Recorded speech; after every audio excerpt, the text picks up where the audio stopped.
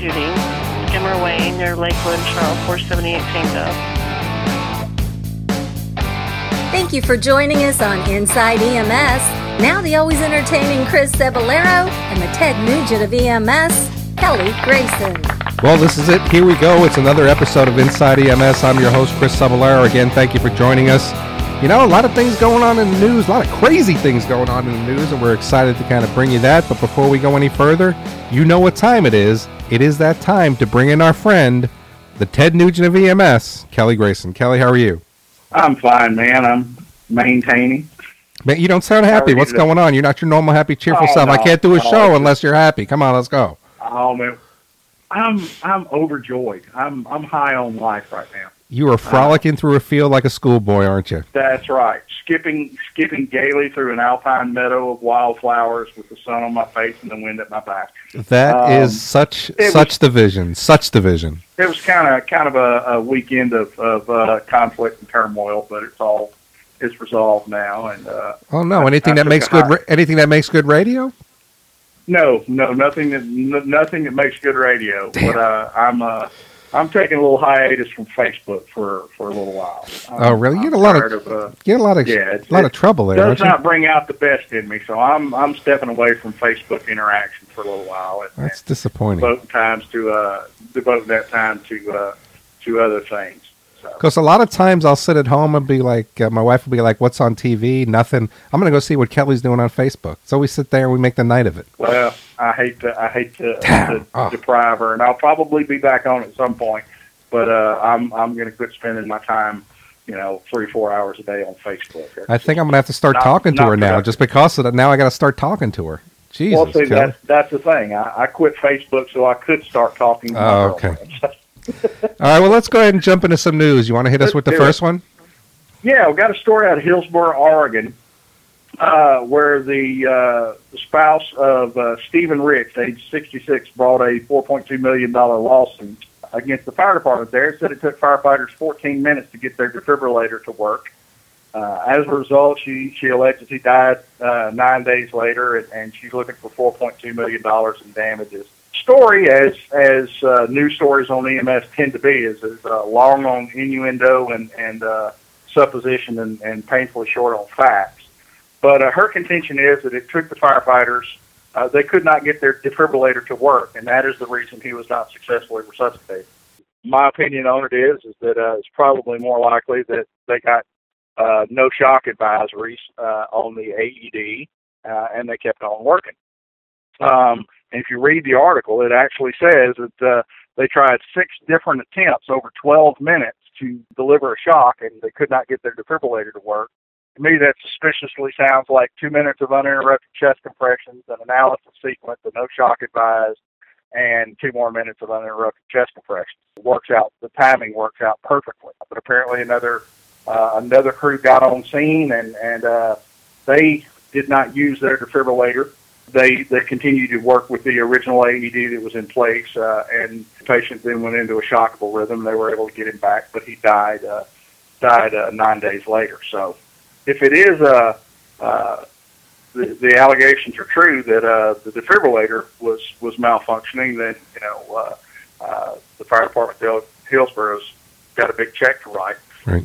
I think it's more a demonstration of you can't place any faith in stories about medical care that you read in the news, because reporters are monumentally uninformed. Yeah, and back in the old days, these were challenging, man. These were hard things that came up, and we had to go ahead and do our due diligence into making sure that there was nothing wrong with the monitor.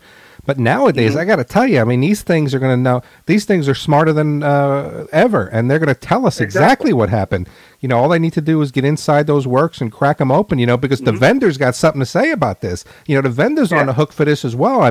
He's got a machine that's supposed to work over X amount of years, and if it fails, if there's a fatal failure, they're responsible for that. So these machines are very, very capable now of saying he was not in a shockable rhythm, it was a battery issue, it was a because I've been on a scene before where there was a shockable rhythm and I couldn't deliver the shock, and they said it was user error. I was using the monitor the same way years and years and years, but I just couldn't get the shock delivered, and the monitor was fine. But something happened in that time frame, and we didn't know what it was. But this is something I think happens more often than is being reported. But I think they're going to be able to get to the bottom of it. And another point that could be made is that most modern AEDs and defibrillators, especially AEDs, do a self-diagnostic check every 24 hours. They self-test daily, and when you turn the machine on, it does an internal self-test to make sure that it's in operating form. That's the reason they tell you to sit the AED down and to turn the device on immediately, is to utilize that few second lag when it's performing its internal self-check. You can be doing other things, so turn it on immediately. So, right. I think this is probably going to wind up being an issue of the wife did not understand that the machine was not working. She probably watched too much television over the years and has unrealistic expectations of the chances of a successful resuscitation. My story is going to go to Hammond, Indiana. EMT sues ambulance company for not paying overtime. It's a federal suit that claims more than 100 EMTs and may provide an option for them to opt into this suit. It was really, when I first saw it, I was like, oh, here we go again. You get into this whole thing about lunch, and you get into this whole thing about 12 hours. But it looks like there was some crazy policies going on there. There's a company policies that required folks to work as much as 10 hours per week off the clock for at least 3 years while inspecting, stocking, or otherwise readying the ambulance for calls. They used a time clock with a snap function that automatically rounded the time up or down. These are violations. These are clear-cut violations of employment law. And you can't... the Fair Labor Standards Act is being violated wholesale. Exactly. I mean, you can't ask an employee to do work without compensating, period. End of story. Yeah. So if you tell them to come in, they can punch in 7 minutes before the hour or 15 minutes before the hour, or they can't punch in until 7 o'clock. The expectation is they cannot do work unless you are compensating them. Now, I've been there. I've come in a little bit early, and I've started to check my truck out, keeping an eye on the clock, and when it was punch-in time, I went ahead and punched in. But do you know, I was told to stop doing that only for that reason of, we cannot compensate you for doing that. Well, I don't expect compensation. But it's still the point of, they can be held liable for me working before the clock started. And I found this, because I think this one is a big misconception in our career field right now. I've had coworkers who would milk it, and they were the one person in 100 who couldn't get their charting done while they were on duty. So they came up and did it off duty and spent hours at the station and claim it as overtime. But management eventually put an end to that sort of thing because these people were abusing the privilege. But I think it's still. We tend to forget, especially I'm in a good work situation. I work for one of these big soulless companies. It's all about the bottom line, according to people that don't work there or people that used to work there but got fired. But they pay a living wage. They expect you.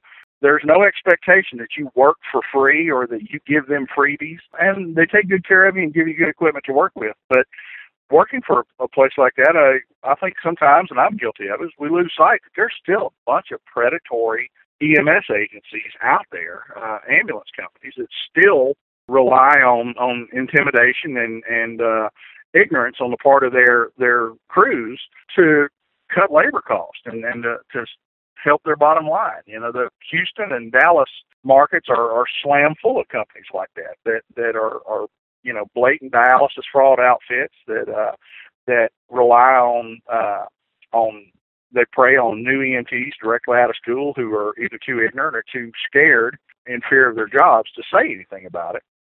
And this is the kind of crap that they pull. And I'm hoping that the 100 employees who were built for prompt, if prompt medical transportation out of Hammond is actually guilty of this, that I hope these people get the money they deserve and these people get whacked on the PV pretty hard, and punished for violating the Fair Labor Standards Act. Yeah, and again, this is just thing. We're in the profession, so people are going to give you a service. You've got to give them the money for that service. But what do you got for us next? Exactly. We got a couple of stories, interrelated stories. St. Charles, Missouri, ambulances there in St. Charles are they're fielding a new ambulance with forward-facing attendant seats with a provider harness, and touting that as a safety measure. And I really think in the near future we're going to start to see a fairly wholesale shift in crew module design for that specific purpose. We've known for quite some time that we needed more stringent manufacturing and structural standards for ambulance modules, and we know the risk of being an unsecured occupant in the back of a moving ambulance, and that current restraint systems, even just lap and shoulder belts, are designed for forward or rear-facing seats, and when you're turned sideways in a seat, they're effectively extremely limited. And St. Charles has bought ambulances with these designed with these forward-facing seats, so when the vehicle's in motion, they can be restrained in place and still be able to access the patient and render patient care, and they don't have to get up. And you look at the video in the attached article and the photos, they've got a little a rack of equipment drawers where the medic doesn't even have to get up. He can just reach in front of him and get stuff without having to unbuckle and get out of the seat. And in a related issue, there's NHTSA is now offering a free webinar on ambulance design and safety standards to help agencies start changing their paradigm on ambulance design and safety in the design of these rigs. I think it change is long since overdue. Oh, man, long. I mean, you talk about EMS, being 50 years old, and we're still talking about it. But there are some great things that are on the horizon. There are great things that are out there. But it's good that finally, folks are taking the safety of the folks in the back of the ambulances to heart, and we need to keep people safe. There are more stringent laws for transport of cattle than there are for human beings in the back of an ambulance. You've said that before. Is that true? Yes, that's true. Come on. You read legislation on transport and regulations on transport of livestock and how they need to be secured in trailers and so on and so forth, and structural standards of the stock trailers they're supposed to be transported in. And really? It's often more rigorous than how patients and crew members should be belted in the back of an ambulance. Let me ask you a question. Stop. Priorities there. Let me ask you a question here. Sure. Do you peruse a lot of these livestock references when you got time off? I mean, where do you come up with these things? I mean, do I peruse them? Well, I'm a animal husbandry aficionado. Oh, okay, I see. So it is a hobby. It's part of being a redneck. I see. It is a hobby. Okay, let me go and hit you with our last story. And we talked a little bit about this last week. This one really got my, there's two great ones this week, but this one is what the start is going to be. Florida man high on flakka has sex with a tree and fights with police. The man ran naked through the neighborhood, ripped taser probes from his skin, punched a cop during his arrest, and of course, gets a little friendly with the tree. Now, this has got to be the ultimate Woody joke right here. I mean, I have no idea even where to go with this, but we talked about the synthetic drugs last week, and it looks like they're making people do crazy things down there in Florida. Yeah, well, I don't know if it's just the flakka or if that's just crazy things going on in Florida. Wasn't the bath salts guy that supposedly ate somebody's face off? Wasn't that in Florida as well? Yeah, you're right. It was in Miami. Yeah, maybe it's a Florida thing. I know I don't want to offend our listeners from Florida. I just want to say that what has the world come to where a guy minding his own business, making love to his favorite tree, gets hassled by the man? Why? I got to say this to you. Jesus, man. I mean, now I got a pretty big ego. But never in my life did I ever think I could satisfy a tree. I got to tell you, that just I just don't think I could do it. And then there's the whole splinter issue and sap and stop. This is going south fast. There's a punchline begging to be made here. There is from the old joke, and it's Mongo check for bees first. That's right. Awesome. Good one. But, man, if there's a drug that'll make you run naked through the neighborhood, fornicate with a tree, and try to stab a cop with his own badge, this is probably not the drug for you. Maybe you ought to go back to something, safe like weed. That's right. The only people you endanger is a bag of Cheetos. That's right. Maybe if you're lucky, you'd eat the bark from the tree, but you wouldn't have relations with it. But one final news story. All right, go ahead. Do it. A follow up on one. We talked some time back about Curtis Ambulance in Milwaukee, Wisconsin had some allegations that they rendered improper care and were being investigated for improper care and the death of a kickboxer at an event there. It was alleged that Curtis Ambulance didn't meet all the qualifications for EMS coverage of the event, and they did several things wrong. Well, there's been further movement on that issue. The local government censured or wrote a letter of reprimand for the ambulance company and cited them for not filing a special event plan. But they did acknowledge that the Curtis ambulance paramedics rendered appropriate care to the patient, and they did all the things that they should have done. Probably the biggest thing at issue is where they took the patient and how quickly they called for help from Milwaukee Fire Department. But at least I think we need to take the opportunity to say that at least the care that the paramedics rendered that was being questioned early on, they now acknowledge that care was appropriate. There's still some, debate on whether they follow the local protocols in choice of transport destination. They should have taken the patient, according to the local officials, they should have taken the patient to Freighter, I think it's called. Greg Friese ridiculed my pronunciation of it, but the local level 1 trauma center. It looks like they render proper care, and good for them. I'm glad to hear that that's the case. And they got in a little trouble for not filing the proper paperwork, and they're still disputing that. But at least we can satisfy ourselves that the medics did the right thing for the patient. Yeah, and that's one of the things I think is important, that when we talk about news stories, if there's ever anything that comes out that brings to light or changes anything that we've said, we're going to always come back and we're going to talk about it. Exactly. And I'm glad you brought that up, Kelly, because that was really a good one. We offer commentary on news as they appear. But and I don't consider myself a journalist. I'm a commentator. But if something changes about a story that either confirms or disproves our commentary, we're going to revisit the issue and be fair to the people we were talking about. Absolutely, I'm glad absolutely. that the Curtis ambulance paramedics were at least exonerated in the care that they provided. Good for them. So, Kelly, before we go into a clinical issue, I want to ask you just your opinions. And I was very, very shocked to know that we were just at 20 years from the Oklahoma City bombing.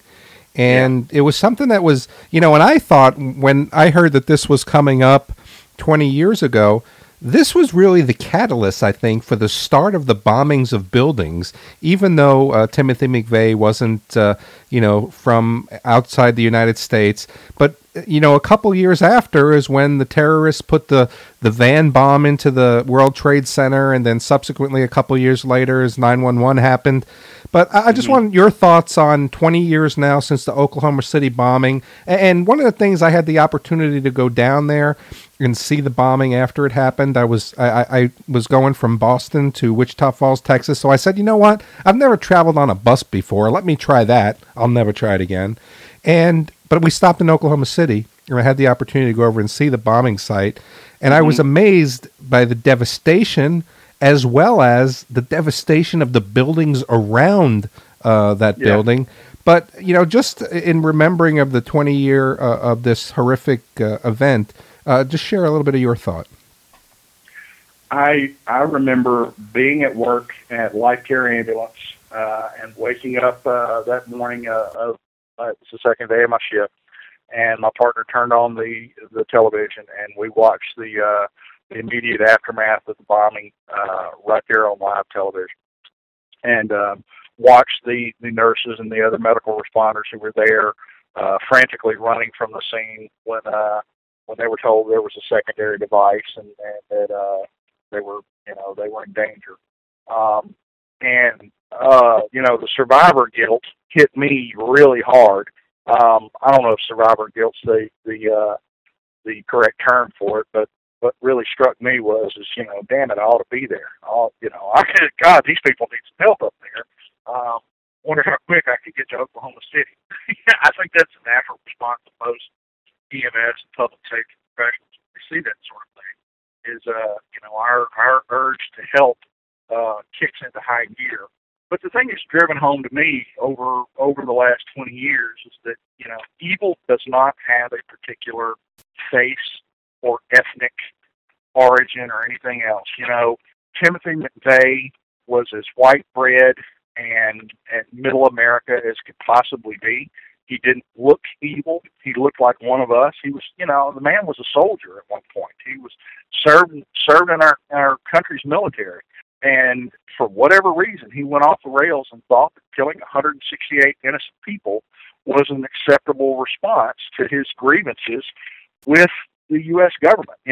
He had issues with the way, the government and the ATF handled the Waco Branch Davidian compound thing, and I think a whole lot of Americans did, and that was really botched, but I don't think it's necessary. It was Ruby Ridge too, wasn't it? Would have something to do with Ruby Ridge before that. Yeah. When Lon Horiuchi, shoots the woman holding a baby, and still expresses no remorse over that. That's a hot button issue for me that I'll just leave alone for right now. But I think the man got away with legally sanctioned murder, and then on top of it, to save a bunch of kids at the Branch Davidian compound, they had to burn them alive. I think there's something really, really wrong with the government's response. But I'm not going to go up blow up a building, and if you remember at the time, what was the major speculation? This was an outside terrorist event. They were looking for, Islamic people as their persons of interest, and that's who they were looking for early on. It turned out one of us. It was a domestic terrorist. Right. And Hemingway said that all evil starts as innocence, and that's probably that. I agree with that. The bitterest of people are disillusioned idealists, and in McVeigh's case, it led to a horrific act, and I think we're going to continue to see that thing, Chris. I don't think we will ever get rid of or be able to effectively shield ourselves from those people in society. I think freedom is an ugly, messy thing sometimes, but it's well worth it. And unless we want to transform our country into something that we don't love and don't recognize as being free anymore, that's the price we're going to have to pay. Right. Sometimes evil people will slip through the cracks and horrific things will be done, but it's far better than the alternative where we're happy, safe, and effectively in a prison of our own making. Yeah, I'm with you 100%. Yeah. Well, let's go ahead and transition and go to our clinical issue. I love watching the shows. David Letterman's my favorite, and of course he's going to go off the air soon. And recently Jimmy Kimmel did a bit. He presented his Uberlance after reports that Uber is faster than an ambulance. And our editor-in-chief, Greg Friese, on April 20th, he went ahead and wrote an article on 7 community healthcare services Uber drivers could deliver with faster response times and a growing list of drivers that have delivered babies. Uber is ready to take on the additional healthcare challenges. And, it's just ironic that it's kind of said tongue-in-cheek, but is this really now the start of something that could be, challenged? I got to tell you, Uber's it's a pretty neat service.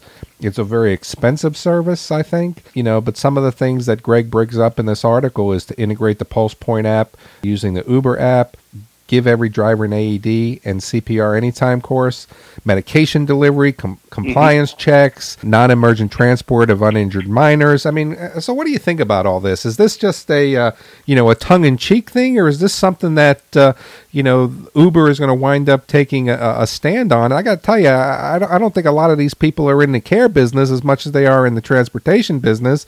We're more in the transportation business than it is the care business too, I guess. But, this seems just according to the reimbursement schedule, we are.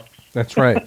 But it seems to be an interesting thought, but I think it's kind of tongue-in-cheek. What do you think? I think it is tongue-in-cheek, but there's a larger movement afoot here, and I think Greg's article is indicative of that. I think it's time that we're in greater numbers, we're starting to acknowledge the limitations of EMS systems to be able to provide care. Not so much to provide care, but to live up to the expectations that we ourselves have fostered.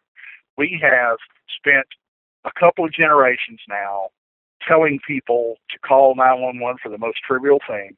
And now that they are calling 911 for the most trivial things, we cannot meet the demands that we have of society. And we've been responsible for fostering that expectation.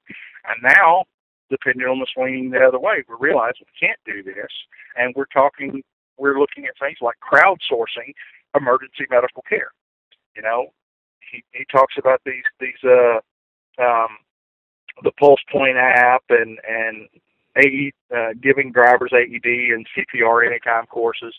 You know, I think, you know, that's taking it to I don't know if it's taking it to an extreme, but it's taking it another step logically from plain old citizen CPR and public access defibrillation. You know, if you're going to advocate those sort of things and do empower communities with you know, strong community CPR and public access defibrillation programs, why not take it a step further? You know, and put more public employees with these AEDs training, you know, to work. I don't know that it's a bad thing. I think it's, you know, as a society, we need to start taking more responsibility for our own damn health and not expecting someone else to pick up the pieces and everything to be all right after we've advocated our responsibility to be healthy. Right. You know, and I think this is yet another one of those things. Look at all the systems that have the strongest or the best numbers on cardiac arrest survival rates and for pre-hospital care. Seattle, Kings County Medic 1, you know, Wake County and Boston and places like this that have cardiac arrest survival numbers in the 40 and 50% range, at least for witness BFib arrest. Right. How those numbers are massaged. What's the common feature of all of them? It's not that their medics are superhuman, although some of them probably believe themselves to be. It's that they have all of the links of the chain of survival, including the first two, which are most important. Right. You know, early notification, early CPR, early defibrillation, all the layperson interventions. And I think if we empower more lay people to render care, that's going to ultimately result in better delivery of EMS.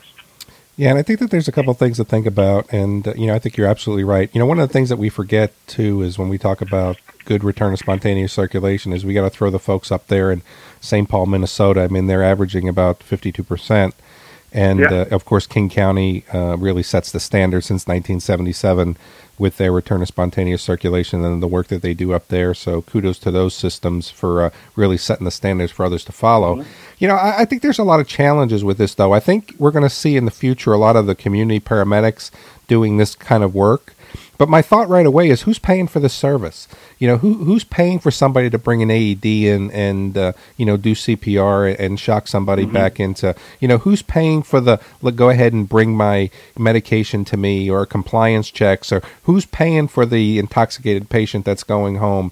And I think that, or even another one that he brings up here, is that the patient that's going home from the hospital. I think this is, again, one of the challenges that we have in the career field is that we use the most expensive mode of transport to take someone to the most expensive mode of treatment when they necessarily don't need it. We've got people in Suburbans, we got people in town cars, we got people in Cadillacs, we got people in... I don't think that this is ever going to be an answer. I think it's fun. I think it's tongue-in-cheek. I think that it opens up some interesting possibilities, but the funding source is going to be the big issue because no one's going to be able to pay these bills. I think there's some element of. Let me throw this one in one more. Let me throw this last one in. Very quickly, this service will get overrun, and they will not have capacity. You think so? Most certainly. Come on, you think that if you can make a call to somebody and say, "Deliver my medicine," I need someone to pick up my medicine. Yeah. I mean, people are going to take advantage of that. I mean, imagine if we could say, whatever it is. I was going to say, bring me pizza, but we abuse the heck out of that too. Well, but what's the whole? You never know how expensive something is until it's free. Exactly. And people. But think about it. I mean, I think before we started recording, we're just joking about the 999 call in England about the squirrel with the broken neck. But this is what happens when you encourage people to call for just about anything, right. And there's no they have no financial stake in the game, and how responsibly those resources are utilized. Right. If they have no financial stake in how responsibly the resources are utilized, they are going to abuse them. We've seen that with the uninsured and underinsured. Right. That's not to pick on them. Sometimes they don't have the resources, and they gravitate toward the path of least resistance, and unfortunately that's EMS and emergency departments. But I think part of it is that when you have no financial stake in how it's easy, you have no financial stake in the provision of your own health care, then it's real easy to abuse the system. It's very easy to abuse the system.